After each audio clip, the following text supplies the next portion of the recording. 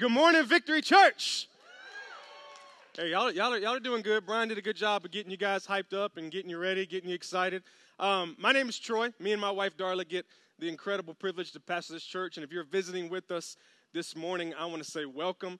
Thank you for joining us. I want to take just a quick moment to say two quick things. One, I want to celebrate Malcolm, Andrea, and the team. I'm not quite sure who all were able to go, but this past weekend, there was an event in downtown Nashville called Hope Smiles, and it's led by the dentist office that Malcolm works for, where they were able to do free dental care, and a lot of you guys went and participated in what we provided was prayer for different people, and so I just want to take a moment. I just want to celebrate you, those of you that were there on Saturday, giving up your time. A lot of people come and use their Saturday to set up church, and then they went and did that and prayed for people. And every opportunity I get, I like to celebrate the heart of this church because you guys are such servants. You're so ready to help other people. That's why I'm excited about Trunk or Treat, because we get to help reach out to the community. And the second thing I want to talk about, last week was 101 in Growth Track, and we had 10 new people go to Growth Track. Come on and give God praise real quick, right?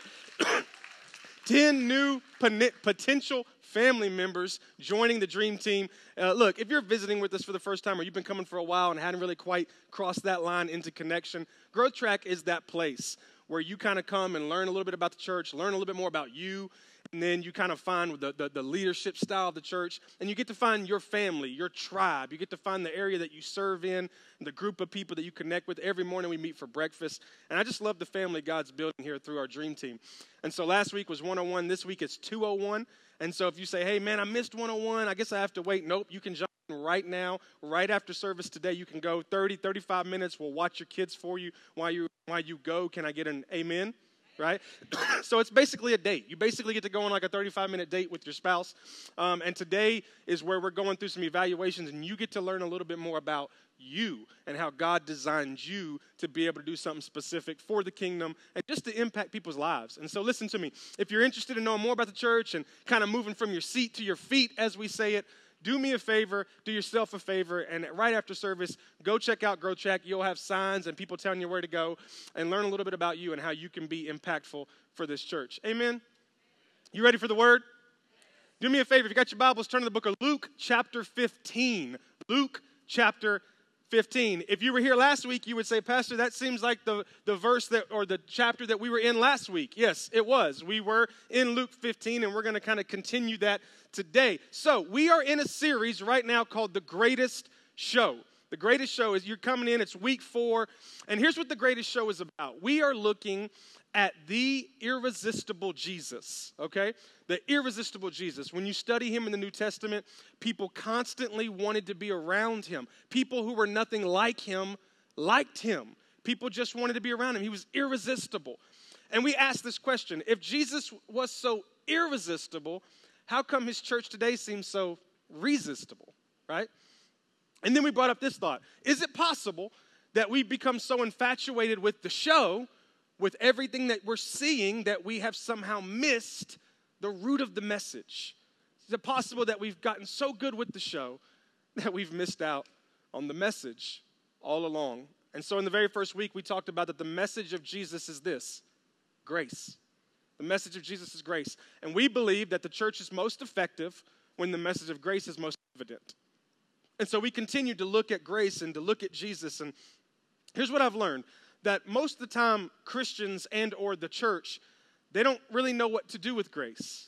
They don't fully understand it, and they can't quite contextualize it. And so sometimes we struggle on what to do with it. And so we've specifically taken this series for us to take a closer look at the man Jesus and his message, grace. And so in Luke 15, last week, if you were here, we looked at the prodigal son. This is a story about two sons. The prodigal son, which we looked at last week, who basically, to give you a real quick review in case you don't know the story, he goes to his dad. He says, hey, I want my money. I want my inheritance. I want it early. That was basically him saying, Dad, I wish you were dead. Okay, takes his money, goes to Vegas, squanders it, spends it on gambling and prostitutes, comes back home because now he doesn't have any money, and he's coming home expecting a reception of shame. And he's met with a reception of grace and a reception of celebration. And it was just an incredible story of the Father's grace, of God's grace for you and I, and how we get in this mindset that when we mess up, we lose out on the promises of God, and that's not the case. So we're going to pick up Luke 15, verse 25 today because, like I said, this is a story of two sons. So last week we looked at the prodigal son, and this week we're going to look at the older son. And so verse 25 is where we pick up. The party's happening. They're celebrating the return, and the Bible says, meanwhile, everybody say meanwhile. So while the party's happening, while the club is getting down, meanwhile, the older son is in the field. He's in the field. And when he comes near to the house, he hears music and dancing. Look, how good do you have to be dancing to hear it? You know what I'm talking about? Like, this is like Lord of the Dance clog type stuff, right? You know what I mean? Like, like he hears music and dance. Like, oh, they getting down in there. What's going on? What's happening? They got some hot wings. And so he called one of the servants and he asked, what's going on? What's everybody partying about? Why are we doing the whip and nay-nay? What is it? Why are we so excited? What's going on? And this young man he's talking to says, hey, your brother has come. Your brother, remember your brother? He's come home. And he replied, your father has killed the fattened calf. We talked last week that this was in preparation for a big party. He's killed the big meat. We're about to have cheeseburgers and barbecuing because he has come back safe and sound. And the brother becomes angry and refuses to go in. So his father went out and pleaded with him. But he answered his father, look, all these years I've been slaving for you and never disobeyed your orders. Yet you never even gave me a young goat so I could celebrate with my friends. But when this son of yours who squandered your property with prostitutes comes home, you kill the fattened calf for him. My son, the father said, you are always with me and everything I have is yours. But we had to celebrate and be glad because this brother of yours was dead and is alive again. He was lost and now he's found. I think the best test for you and I to know if we fully understand grace is whether or not we know how to extend it. There are two sides to grace. There's the side of receiving it, and then there's the side of extending it. And we often find that receiving it is easier than extending it, right? But this morning I want to talk to you about the flip side of grace. I want to talk to you about that other side. I want to talk to you about our ability to, yes, receive it, but even more than that, extend it, to give it. And in order for us to fully understand and to fully grasp grace, we have to know how to extend it. And in order for us to be able to extend it, there's some things in our life we have to flip. Number one, we have to flip the way we see others. In order for us to be able to extend grace, we have to flip the way we see others. Let me set this up for you. So go back to the verse 25. The party's happening. The brother's coming home. And boom, he hears music. I had to assume, y'all remember that song that came out with Lil Jon where it was like, dun, dun, dun, dun, okay. You know what I mean? Y'all remember that? Like, it had to be that kind of song. Like DJ Khaled's just in there going crazy. Like it wasn't something, it wasn't musical. You know, it wasn't violin. Like this was some like crunk music. Do we still use that word crunk? I don't remember. We might have retired it a few years ago. But this party's happening, right? It's happening. And he pulls up, and I did have this thought. Because if this party had been a majority white party, here's what you would have heard. Slide to the left. Slide to the right. Crisscross. Crisscross. See, you know what? Look, white people don't know how to dance, right? So the only thing we can do is we can only do what you tell us to do. So tell me, what do I do? Put your left foot in. All right, I got you. Now pull your left foot back. Oh, this is great, right? Put your right foot in. Now what? You better shake it all over. Oh, you know what I mean? So I just imagine this guy's pulling up, and you're hearing this music. Slide to the left. Slide, reverse. No, it's too complicated. You know what I mean? That's two reverses. We just could have just stayed where we were. And so he's hearing all this, and he's like, what is going on? And there are these little kids. I did more studying on this, and normally what would happen is when a party like this would happen, the kids would stay outside. Can I get an amen? Don't eat my food. Don't bother me. Go play checkers. Go color. And you stay outside, mom and dad about to party. And so he grabs one of the kids, and he goes, what? What is going on? And this is when the kid responds and says, it's your brother. Your brother has come home. And he says this statement where he says that, and I want to make sure I read it correctly, where he's safe and sound. Now, to us, we understand what that means and how we use this verbiage. But in the Greek translation and in the Greek expression that was being used originally when this Bible was written, because it's since been translated into our language, if you go back to the Greek expression, what he was saying is your brother has been restored, healed, and changed. So safe and sound to us is like, hey, can you call me when you get home? It's raining outside. Hey, I'm home. I'm safe and sound. You know what I mean? Like, nobody cares about that. But when he was saying he's restored, he's healed, but watch this, he's changed. So it wasn't just your brother has come back home to eat more of your food and to take more of your dad's money. It's he's changed. He's a different man. And when I read that and understood that, I thought, then surely the brother's response is, well, what? He's changed. Watch me whip, right? Watch me nay-nay. You know what I mean? Y'all ain't ready for that. Y'all ain't ready for that. I'll pack that back up. Y'all ain't ready for that quite yet. But I pictured him celebrating. Like, what? Yeah. You know, like I felt like he should have celebrated like the Cleveland Browns celebrated last week. Y'all seen this? They finally won a football game in the past 40 years, and everybody is like freaking out. I just expected this crazy celebration from him. And he becomes angry. Help me with this. Your brother's changed. He's a new man. He's restored. Let's celebrate. No, I'll just be angry about it. Anybody in here got somebody in your life that they're just negative all the time? You know what I'm talking about? Doesn't matter what's happening. They're always negative. It's just, you don't even want to be around them because they know how to destroy every situation. These are the people that when you go out to eat with and you get that cheeseburger and this is like your cheat meal, right? And you're about to bite in this cheeseburger and you go to bite in and they're like, you understand that the diseases in that meat, they will fester into your brain for years before they ravish your body. Get out. Let me eat my burger. You know what I mean? These are the people that like the job you work at throws a birthday party for you and you got ice cream cake because let's be honest, life is ice cream cake, right? And so you go into, somebody's happy, so you go into the meeting and you begin to eat the ice cream cake and it's that person who's over there going, did you hear they're talking about laying off people? Like, would you just get somewhere? You know what I mean? Like, you're out under the sun, you're at the poolside, you're sunbathing, and they're like, you understand that too much sun exposure will cause growth in moles. You know, and I'm just like, would you, and they're just negative in every situation. You know, they're just known for being negative. Do y'all know what I'm talking about? If they're here, point it. No, I'm just kidding, don't point at them. But they're just, every situation is negative. They're just known for negativity. Can I ask you a question? How come Christians today are known more for criticizing perfection than celebrating progress? Why are we known for criticizing perfection instead of celebrating progress?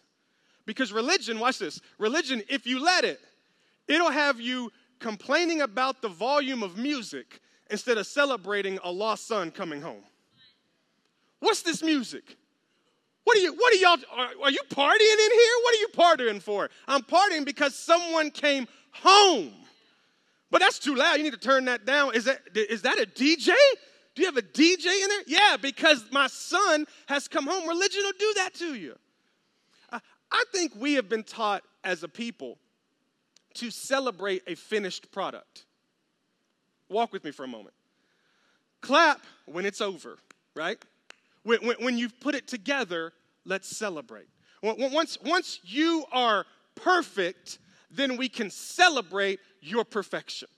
Once you have arrived, once you are holy, once you can memorize multiple verses and break down Hebrew and Greek and theology, and then we will celebrate because it's a finished product. But Paul said, I'm on my process, I'm on my walk, and I have yet to reach my finish line because I won't reach my finish line until I'm dead. I heard this story, it blew my mind. A couple guys I know got the opportunity to go sit with Billy Graham ended up being about 4 or 5 days before he died, okay? So they're with him, they're hanging out with him up in his room. He's kind of bedridden at the time. Y'all familiar with Billy Graham? He's preached a sermon before. And so they're talking to him, and they said, what's your biggest prayer? What's your biggest mindset right now, in your life? And he said, I'm just concerned that I will fall away in my walk before my time. This dude's like 80-something years old, 90-something years old, been following God for a crazy amount of years, and death is on the doorstep. And he recognizes that his walk is still not over, that it's still a process, that he hasn't finished yet, that until the day he dies, he's still moving, that he's not finished. So what that tells me is if we keep waiting to celebrate a finished product, we'll never celebrate anything, right? As long as we're waiting for it to be done, it doesn't work that way. So we have to learn to celebrate progress, celebrate steps. A pastor that I follow that I just love to death, he's such a great guy, pastor a church in Birmingham, Alabama. His name is Chris Hodges, called Church of the Highlands. Look into it. It's phenomenal. And he was talking about how their church plants are. So the church runs about 40,000 people right now. And they planted it was about, 20-something years ago, they planted it in a school just very similar to this. And so he was talking about this season of his church. And he said one day he was getting ready to come out to preach, and his worship team had got done leading worship, and there was like an area kind of similar to here. Y'all have never seen back here, but you can go this way and go outside. So it was kind of set up like that. And some people who were visiting church that day or had been coming to church walked up to him and they said, Pastor, we saw the worship team outside right after worship was over. Pastor Chris said, oh, you did? And they go, yeah, they were smoking. Pastor Chris said, what were they smoking? And they said they were smoking cigarettes. Pastor Chris said, woo, God's working on them. Get it? Because they were smoking weed, you know what I mean? Now it's cigarettes. And so he was watching, he was celebrating the progress in them. You see what I mean? Celebrating the progress. I understand they hadn't reached perfection, but I'm going to celebrate the progress in the process, because the devil would love for you and I to not celebrate small steps. Because if we don't acknowledge and celebrate small victories, we will dwell on small defeats. How many of you have small children that are learning to walk? Anybody in here have? Nope, nobody? Y'all need to y'all don't read your Bible? It says multiply and grow the church. How many of you have had kids that are now walking, and you remember the season where you were teaching them how to walk, right? Y'all remember that? Okay. Here's how I remember that looking. They're on the ground.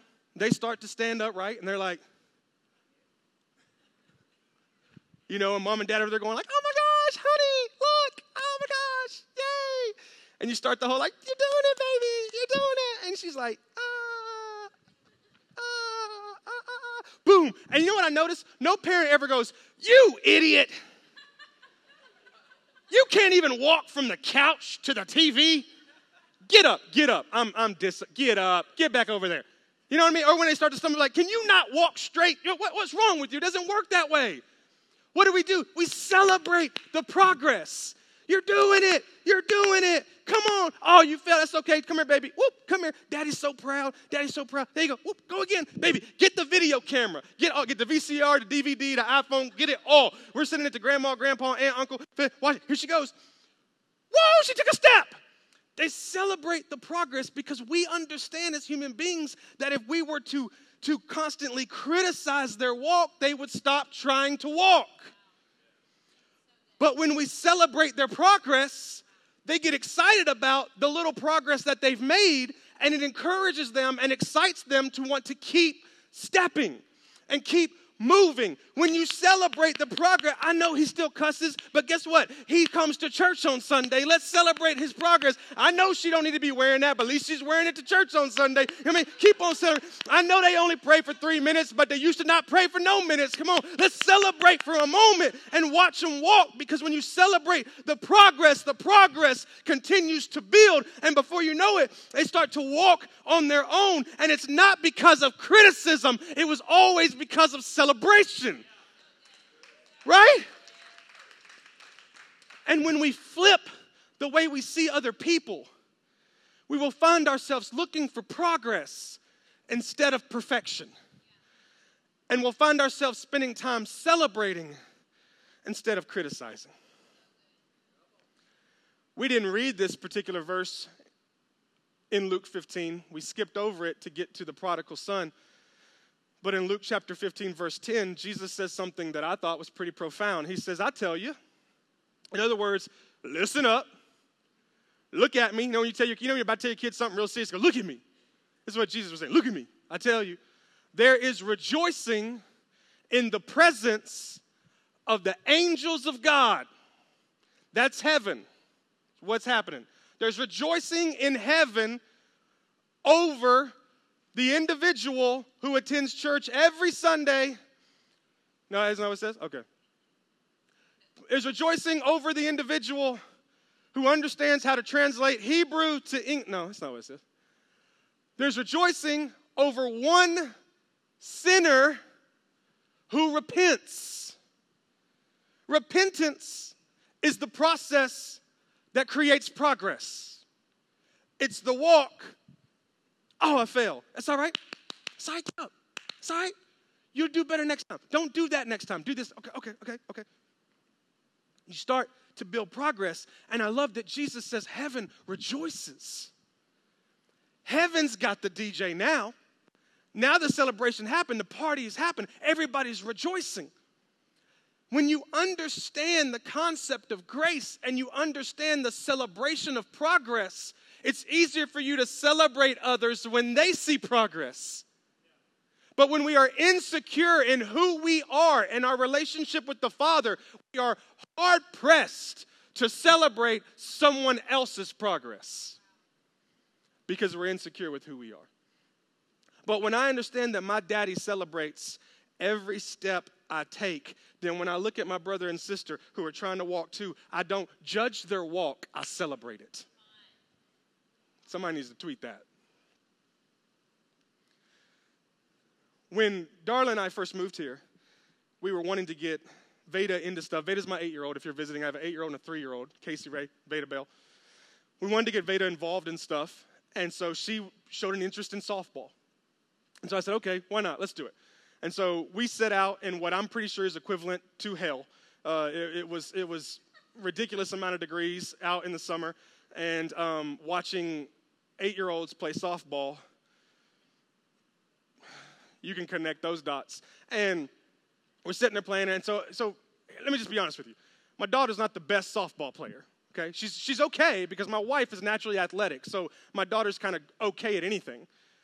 But like every other 8-year-old girl, first of all, she was the only girl on the team. Girls rule, right? That's what I'm talking about. She was out there with the pink helmet, like, do something. You know what I mean? She was just, and so she's out, she's doing great, and she was learning, she was doing better, but she tended to get distracted, look at butterflies, and the ball would go by, that whole story.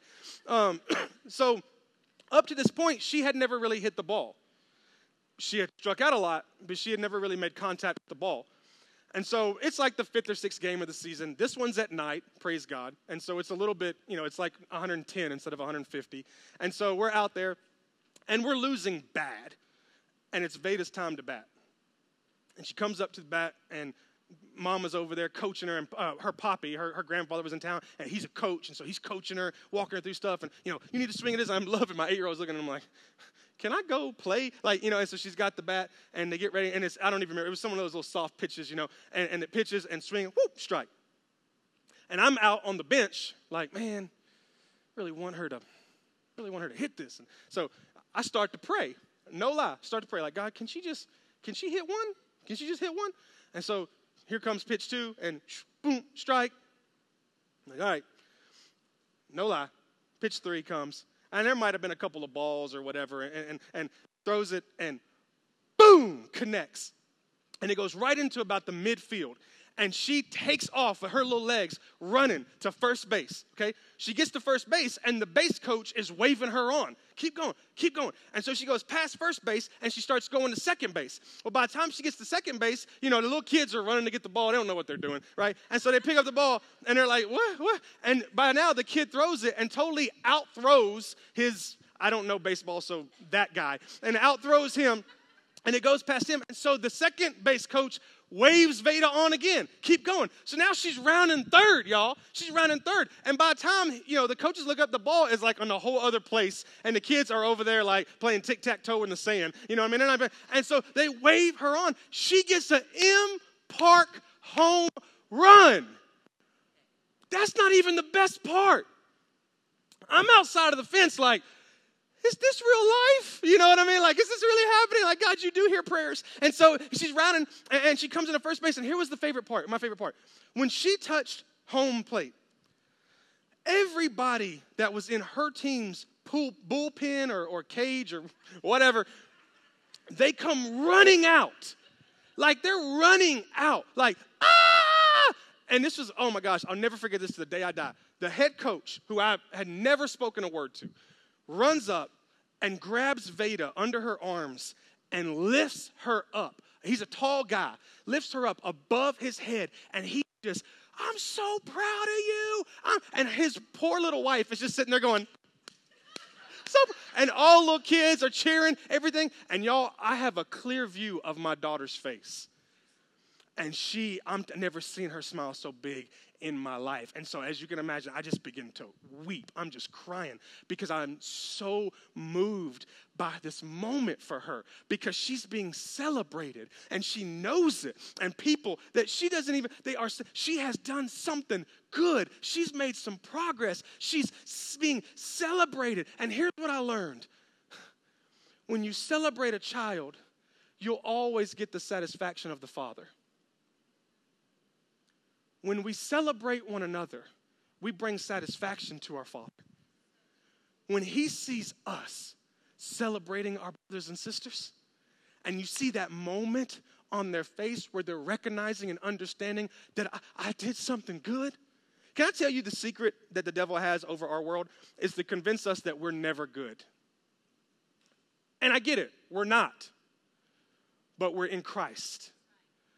And so we walk in His victory and in His holiness and His righteousness. And so if there's ever a moment where you can get a little celebration, you may not be perfect, but I'm going to celebrate your progress.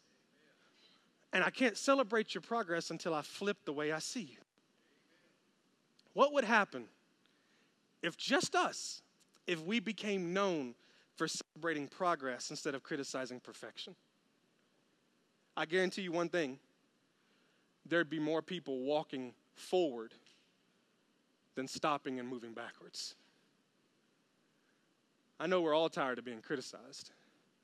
What we don't get a lot is celebrated. And that's what this was showing us. Let me tell you this, real quick, this is off the notes. If you say, they don't deserve to be celebrated, well, I might get into my second point, but I do want to share this. The party was not for the prodigal son. The party was for the father. It wasn't for the son, it was for the father. If I celebrate you, I'm not celebrating you. I'm celebrating God's work in you. I'm celebrating the Father. Make sense? So we have to flip the way we see other people. Number two, we have to flip the way we see ourselves. Flip the way we see ourselves. So verse 28 starts like this. The older brother becomes angry and refuses to go in. So he refuses to go into the party altogether. I'm not going in there. Ain't no way. I don't even like that music. I'm not going in there. And so his father goes out to him. It's another picture of the grace of the Father. He leaves the party and goes to him and pleads with him. But watch how he answers his father. Look. First of all, I'd have got pimp smacked if I'd have told my mom or dad, look, right? Look, who are you talking to? Look, all these years I've been slaving for you and never disobeyed your orders. What? I love the exaggeration here. Never disobeyed your orders. There's not a parent in here who has a child who's never disobeyed them. He's lying. Of course you've disobeyed him. You might not have disobeyed him recently, but you did disobey him. So don't get it twisted, okay? You did disobey him. And then I love this. He says, I never disobeyed your orders, yet you never even gave me a young goat. Can we have parent counseling just for a moment? You ever had your kids say, you've never done anything for me? You never buy me anything. You know, when my kids say that, here's what I do. I walk outside, and I look up at our house, and I go, say something else. You didn't buy me anything. Come here. Stop talking. Come here. I walk into that pantry. Open that pantry where all that bread and peanut butter and jelly is. Say something else. You never bought me anything. Hey, did you sleep on the floor tonight? No, I slept on. Don't say another word. Yes, he's exaggerating. Obviously, his father has celebrated. We read last week that his father gave him his inheritance, which was 2/3 of the father's estate. So yes, he has something, but here's what I've learned. Often, if you and I are having difficulty extending grace to someone else, it's because we have an incorrect view of ourselves. Say that again. When you and I have difficulty extending grace to someone, it's because we have an incorrect view of ourselves. The older brother thought he was better than the younger brother.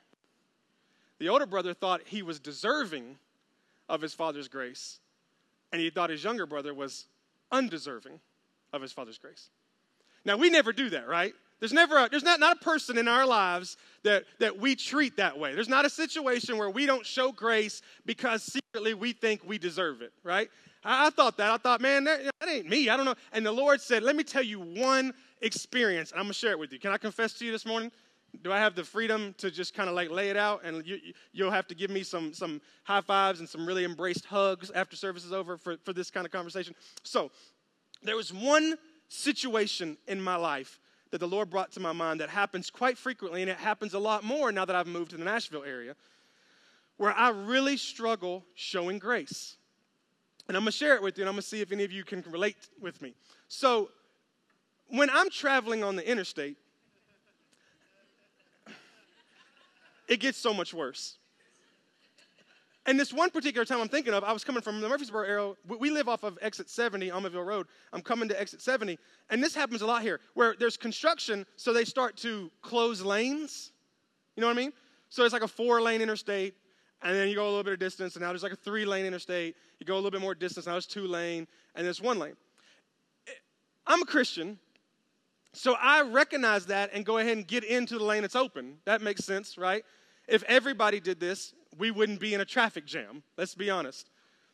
But what happens, and some of you may be in this room, so don't let me talk bad about you. But there are an occasional group of people who think they are better than me, and that they should be able to drive past me. You know what I'm talking about? You're sitting there, kind of scooting around, people just shoom, shoom. Where are you going? And what they do is they ride until the absolute road doesn't exist anymore and put on their blinker.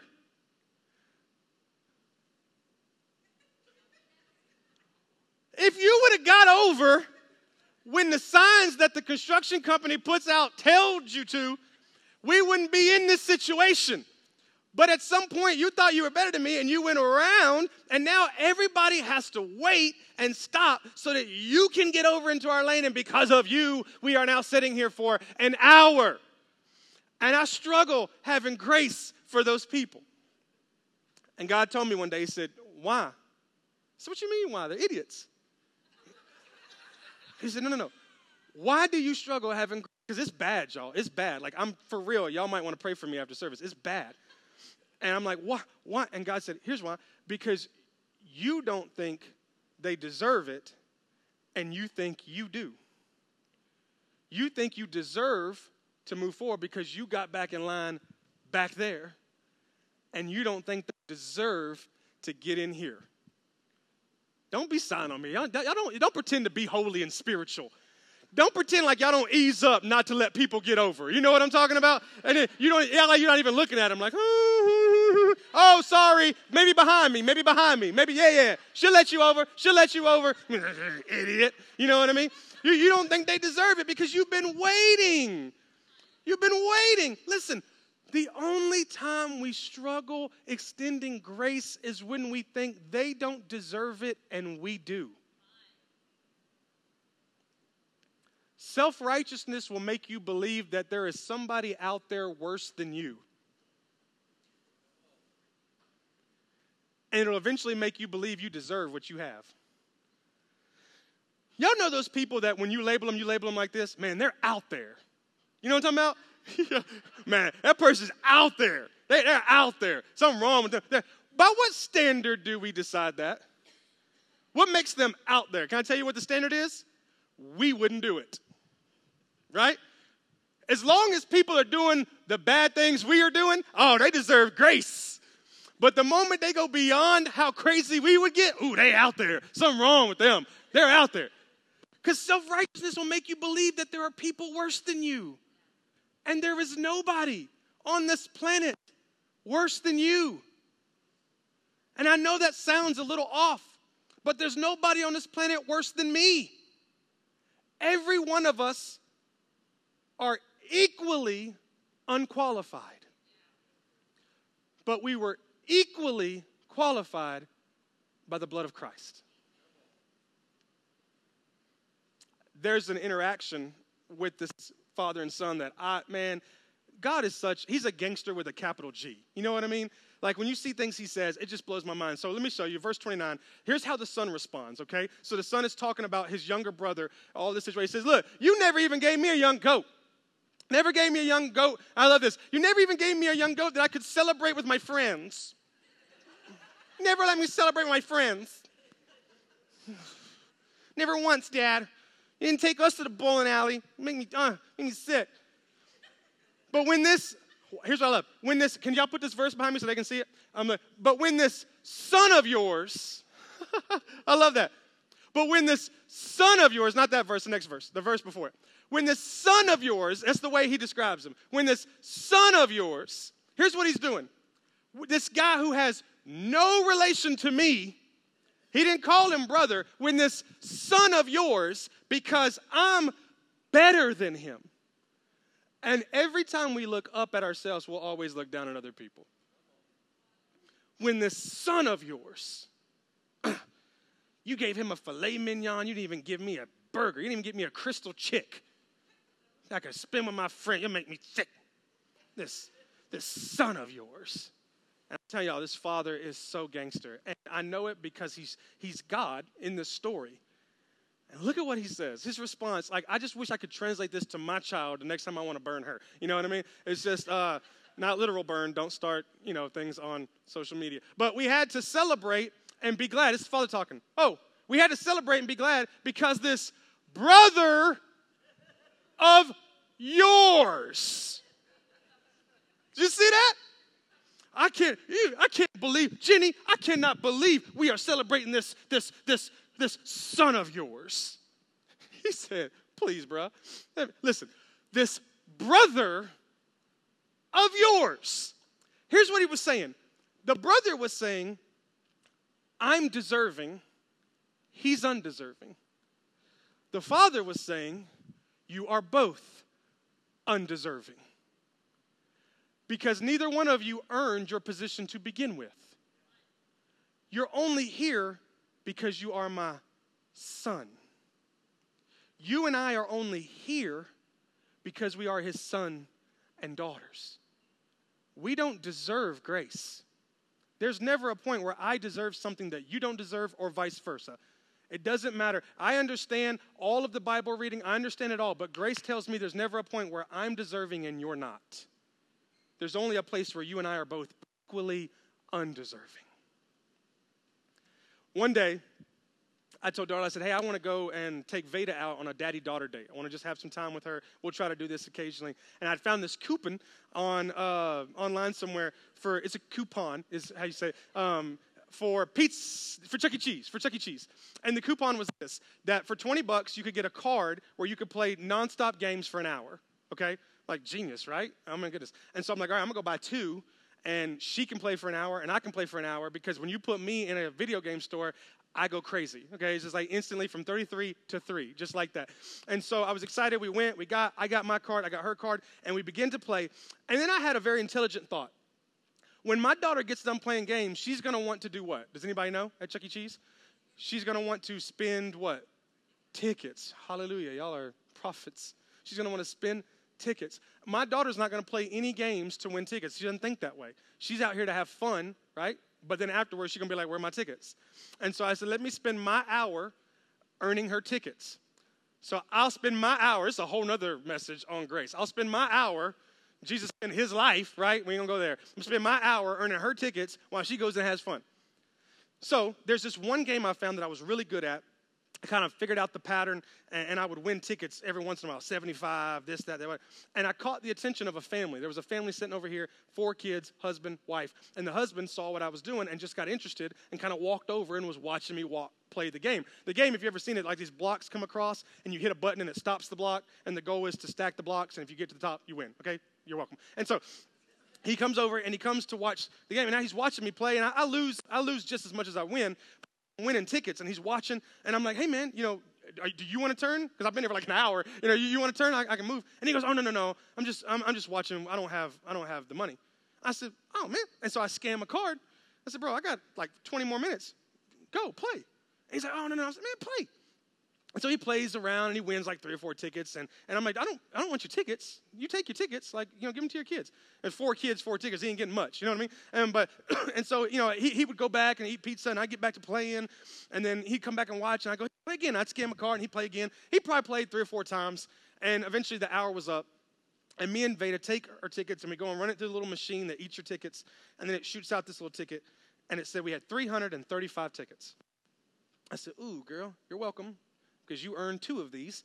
And so we go to the little, toy store on crack, and where they literally took the dollar store and added zeros, but we won't go there. And and we're standing there, and one family, big kids, they're looking at toys, and there's one employee working this booth.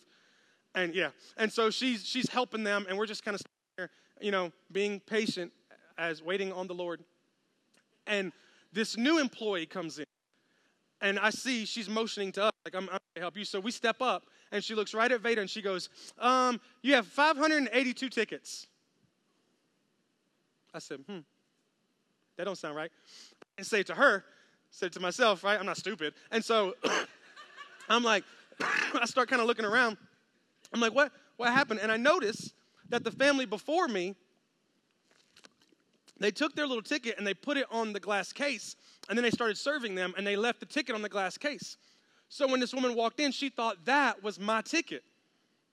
I said, cool, grace ain't fair, you know what I'm saying? And so, so Veda's like, Dad, and I'm like, baby, you got 582 tickets, spend them, you know what I'm saying? And so she spends all the tickets, and it took forever, as you know, and we get ready to leave, and she's going towards the door. I said, home, baby, we got to do something. She said, what are you doing? I said, just come to me for a second.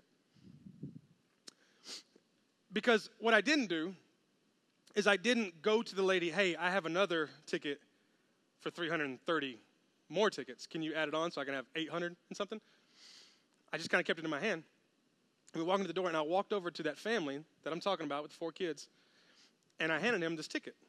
And he's like, what is that? I was like, these are the tickets. It's like 330. I know it's not a lot, but it'll get your kids something. And he goes, whoa. I said, no, you don't understand, man. They gave me tickets that weren't mine, so you get to have tickets that aren't yours. I was undeserving of what I got, so it makes sense to me that you should be undeserving of what you get. I didn't earn grace, but I got it. So I don't have any problem extending the grace that I've been shown. I didn't deserve 500 tickets, and he didn't deserve 300. But we both got it because of the principle of grace. Jesus didn't die so that you and I could get what we deserved.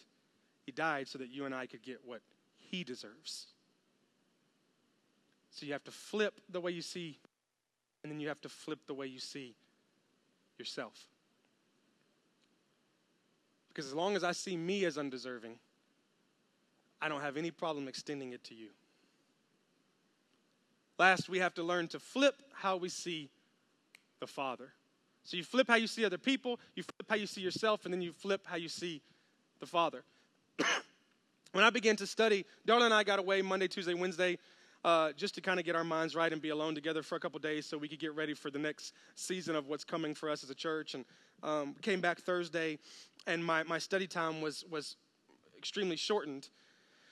And so I just began to just really kind of go after God with what he was showing me. I knew I wanted to preach on the prodigal's brother, and I got to this part right here. Can you go ahead and put that verse up? I got to this verse, and I got to the father's response. Because when the brother's saying all this, the father then looks at him, and he says, my son, the father said, you're always with me. You can put that next verse on, 29 through 32. This is the father's response to him. You are always with me. So the brother is struggling, extending grace, and the father's response to him is, you are always with me. And so I begin to ask God, what does that mean? Explain that to me. Because in this story that you prep to be able to explain grace, because understand this, when Jesus says this story, he's talking to both the religious and the non-religious. He's talking to both Pharisees and tax collectors and sinners. So when the tax collectors and sinners heard the prodigal son, they saw themselves, right? Now he knows he's got an audience that includes Pharisees and religious people, so now he brings up the prodigal's brother. This is not a real story. Jesus made this up. I think Jesus last minute added the brother and the extremity of the brother to be able to express to the Pharisees and the religious people, here's where you fit in the story. So they're struggling, showing grace. And the father's only response to them is, you have always been with me. And so I'm praying, I'm like, God, what does that mean? Break that down for me. Open that up for me. Minister to me. What is that? Explain that to me. Because right now, all I have is a few words on a page. But I know you meant so much more, so explain that to me. The first thing he brought to my attention is that you see right off the bat that the brother's relationship with his father is out of whack, because you can tell the brother thinks the relationship is based off of works. Do you notice he said, I've slaved for you?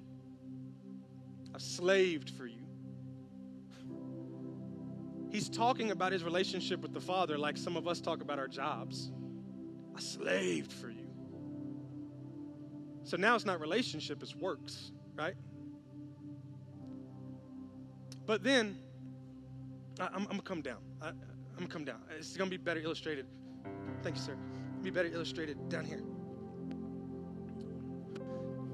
So what ends up happening is the brother is comparing the grace that has been shown to his brother to the grace that's been shown to him, right? And he's got an issue with it. And I started thinking, and this is what I feel like the Lord told me. His number one problem is he saw forgiveness as the gift. Okay? Walk with me for a second. Gifts come in different sizes, right? So does grace. So does forgiveness. Let me explain. Some of you got saved at 4, got baptized at 6, you were usher at 8, in the youth group at 9, played drums at 11. You know what I mean? You've been following God your entire life.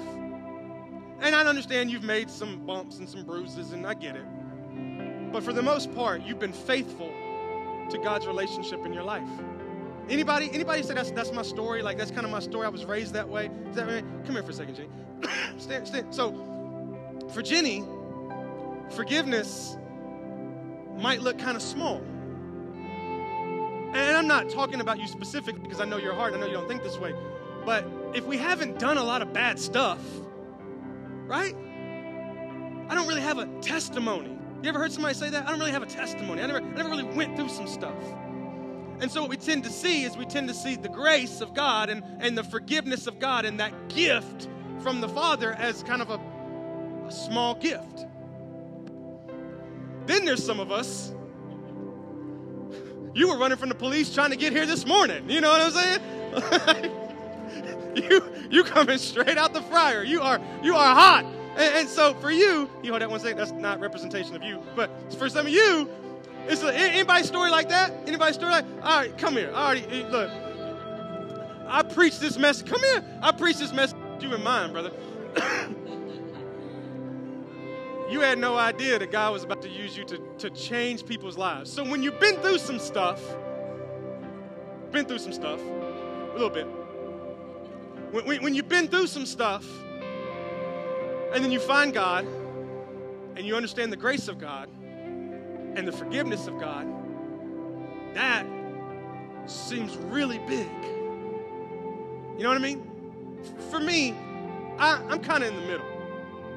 So some of you know my story. I was unchurched till 17, unsaved till probably 33. Kidding. 20 maybe before I really lived for the Lord. But I never did drugs or alcohol or anything like that. Not because I'm a good person, but because I didn't like the way it tasted. To be honest with you. My dad drank. I would taste beer. Didn't like the way it tasted. Didn't want anything to do with it. Drug-wise, let me just be honest with you. I never wanted to not be in control of what I do. And that's what drugs do to you, right? They make you not in control of what you're doing. I never wanted that. And so it was easy for me to say no to it, but I wasn't a Christian. I wasn't saved. I still had a lot of bad tendencies and thoughts. And so for me, when I met Grace, it was kind of in the middle. You know what I mean? Can you put yourself in one of these three categories? Everybody? Some of you over here, we'd have to wrap this thing. You know what I mean? Like, it's just, can we wrap the screen? I just want to know, can we put a bow on the screen? And so we kind of find ourselves. But watch this. When we believe that the gift is forgiveness, we'll begin to compare gifts. Hey, Tim, hold my gift for a second. Tim's box would have to be the size of a ring box, but I'm just kidding. And let me see, is this okay? Can I do this? Okay, thank you. When the gift is the gift, Jenny will start to look at Jimmy and say, man, why did he get that big gift? Why did he get that? I've been saved since I was 2. Prophesied at 3. Preached my first sermon at 4. Was on the deacon board at 7. Why does Jimmy get that? And I only get this. Or you could be Tim or me or whoever's in this category. And it works both ways, right? You have the man. Look at Jimmy's gift. You probably got a sweater. Jimmy probably got the new Xbox. Look at that. And you might even look at Jenny and be like, loser. Yeah. But isn't it funny that the older brother was comparing his gift with the younger brother? Man, I've been slaving for you my whole life. Slaving for you my whole life. This is what I get. And that knucklehead been out there hanging out with prostitutes and eating steak and gambling and all that, and he comes back, and the first day he comes back, he gets this. Because when that's the gift to you, it's all about comparison, and you struggle with extending grace to people because you are insecure in the gift you were given all along. And here's what I heard God say to me. Listen to me, church. As the Father said, you've been with me all this time. Here's what God was saying. Tim, you stay right there. This is not the gift. The Father is the gift. You're looking at the wrong thing.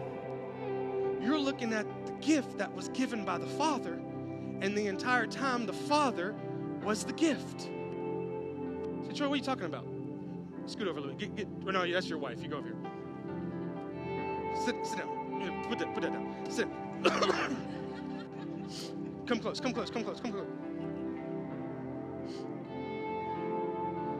He said, you have been here the whole time.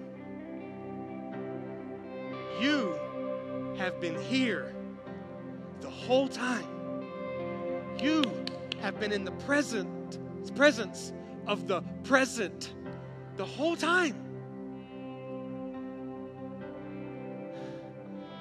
Your perspective was wrong. Your gift is being in the presence of the Father. And when he left, when your son left, he lost out on the greatest gift. No, it wasn't my money. No, it wasn't that cow. Are you kidding me? Look, black bean burgers are way better anyway. You know what I mean? Like this, it wasn't that. It was the presence of the Father.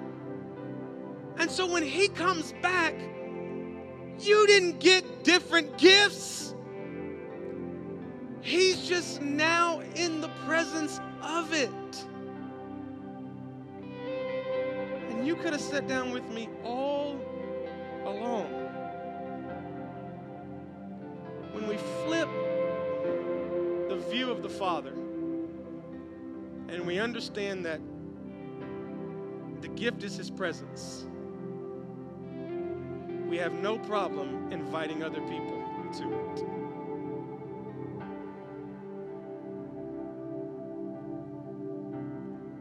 There's never been a time in my life, church, that my 8-year-old has been in my lap and that my 3-year-old comes in and I go, nope. No. She's in my lap. You didn't do your chores. Go on. If you're a father, I have girls, you know what that's like. I'm like, if you don't get your little tail up here on this couch so that I can love on you, you know what that's like. You got 3 girls. Come here, let me hold you. God's lap is never crowded.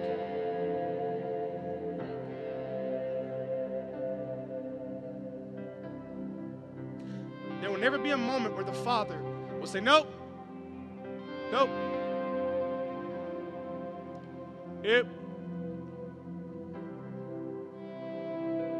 Calm. Sad. Because the gift is the Father.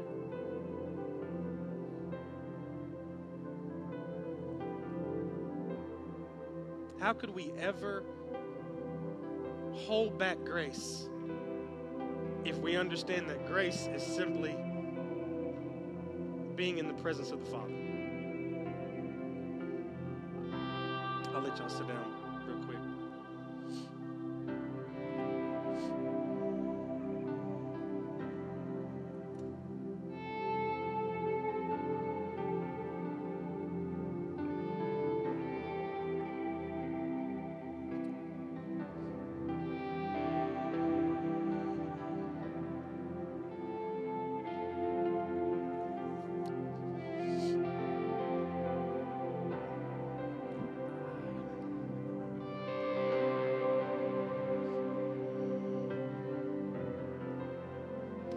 I had this statement come to my mind in prayer and preparation for today, and I'm going to say it and then we'll pray.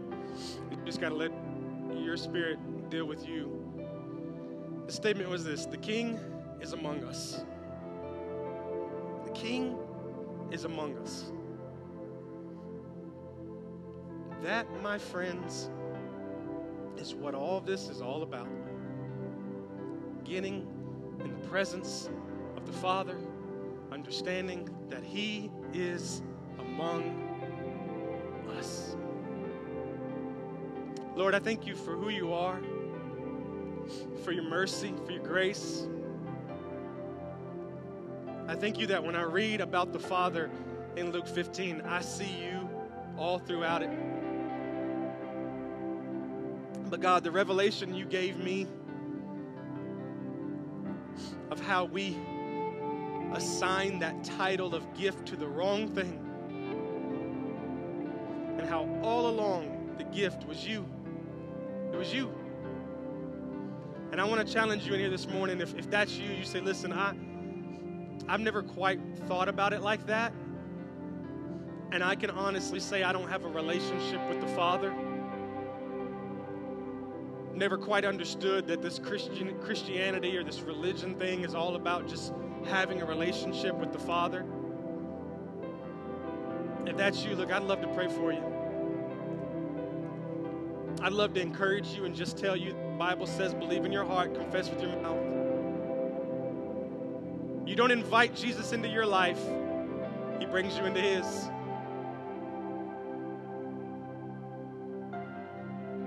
So do me a favor, every head bowed, eye closed, real quick, just I want to know this. If you just say, listen, Troy, I have never committed my life to Jesus.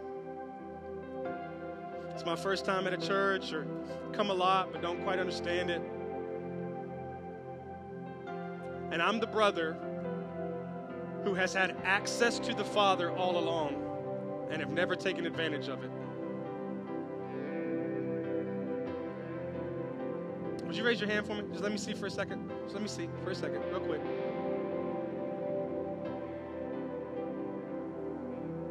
Good. Awesome. Second, you're in this place, and look, there's been times, ups and downs, that you've had with the Lord, and this entire series has been to express to you the grace of God. And all I'm telling you is this: quit making excuses. Begin to acknowledge His presence and begin to live for Him. Amen? I tell you, I'm going to do real quick. Everybody stand with me. I think it'd be cool to do something real quick. Not going to embarrass you, but I want to do it for me. I think it'd be cool for you. I don't know if maybe you can agree with me. This series has been eye-opening for me on my relationship with God and the grace. And I just think it'd be cool to kind of recommit ourselves to Christ. Just kind of a moment of like, okay, I'm getting a different perspective, and I'm starting to understand that the King is among us, that you're right here. And I want to kind of change my perspective and start bringing more attention to just understanding that the gift is the Father. Can we do that?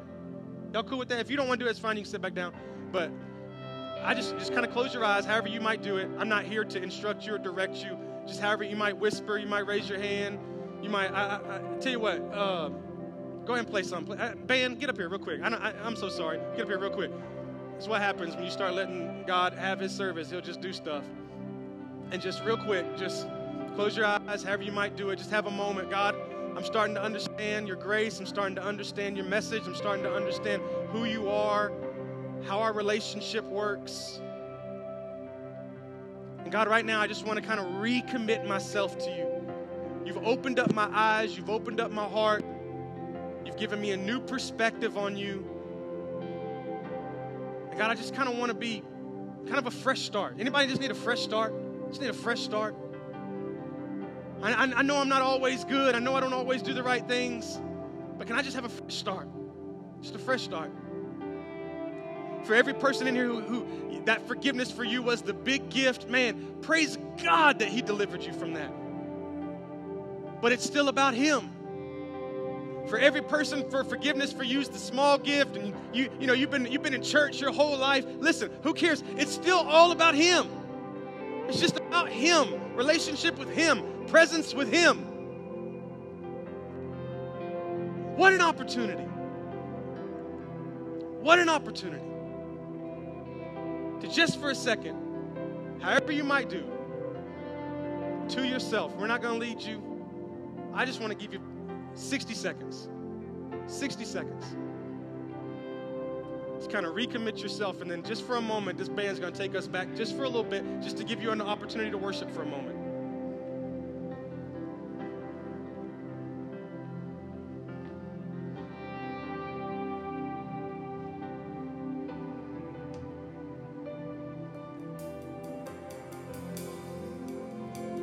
Lord, we come to you right now. And we take just a second to acknowledge your grace and your mercy. God, the relationship that's made available to us through Jesus. And we're so thankful for your grace. We are so thankful for your sacrifice. And God, you are moving us into a realm where we extend more grace, but in order for us to be able to extend grace, we have to fully understand grace. And so we just recommit ourselves to you. Recommit our relationship to you. Focus our mind. Band, take us through just a little bit. Take us through forever for just a moment. Just give us the opportunity to worship. Give us the opportunity to put him on a throne, the throne he deserves to be on. Hallelujah, Lord. We thank you, and we just begin to worship you.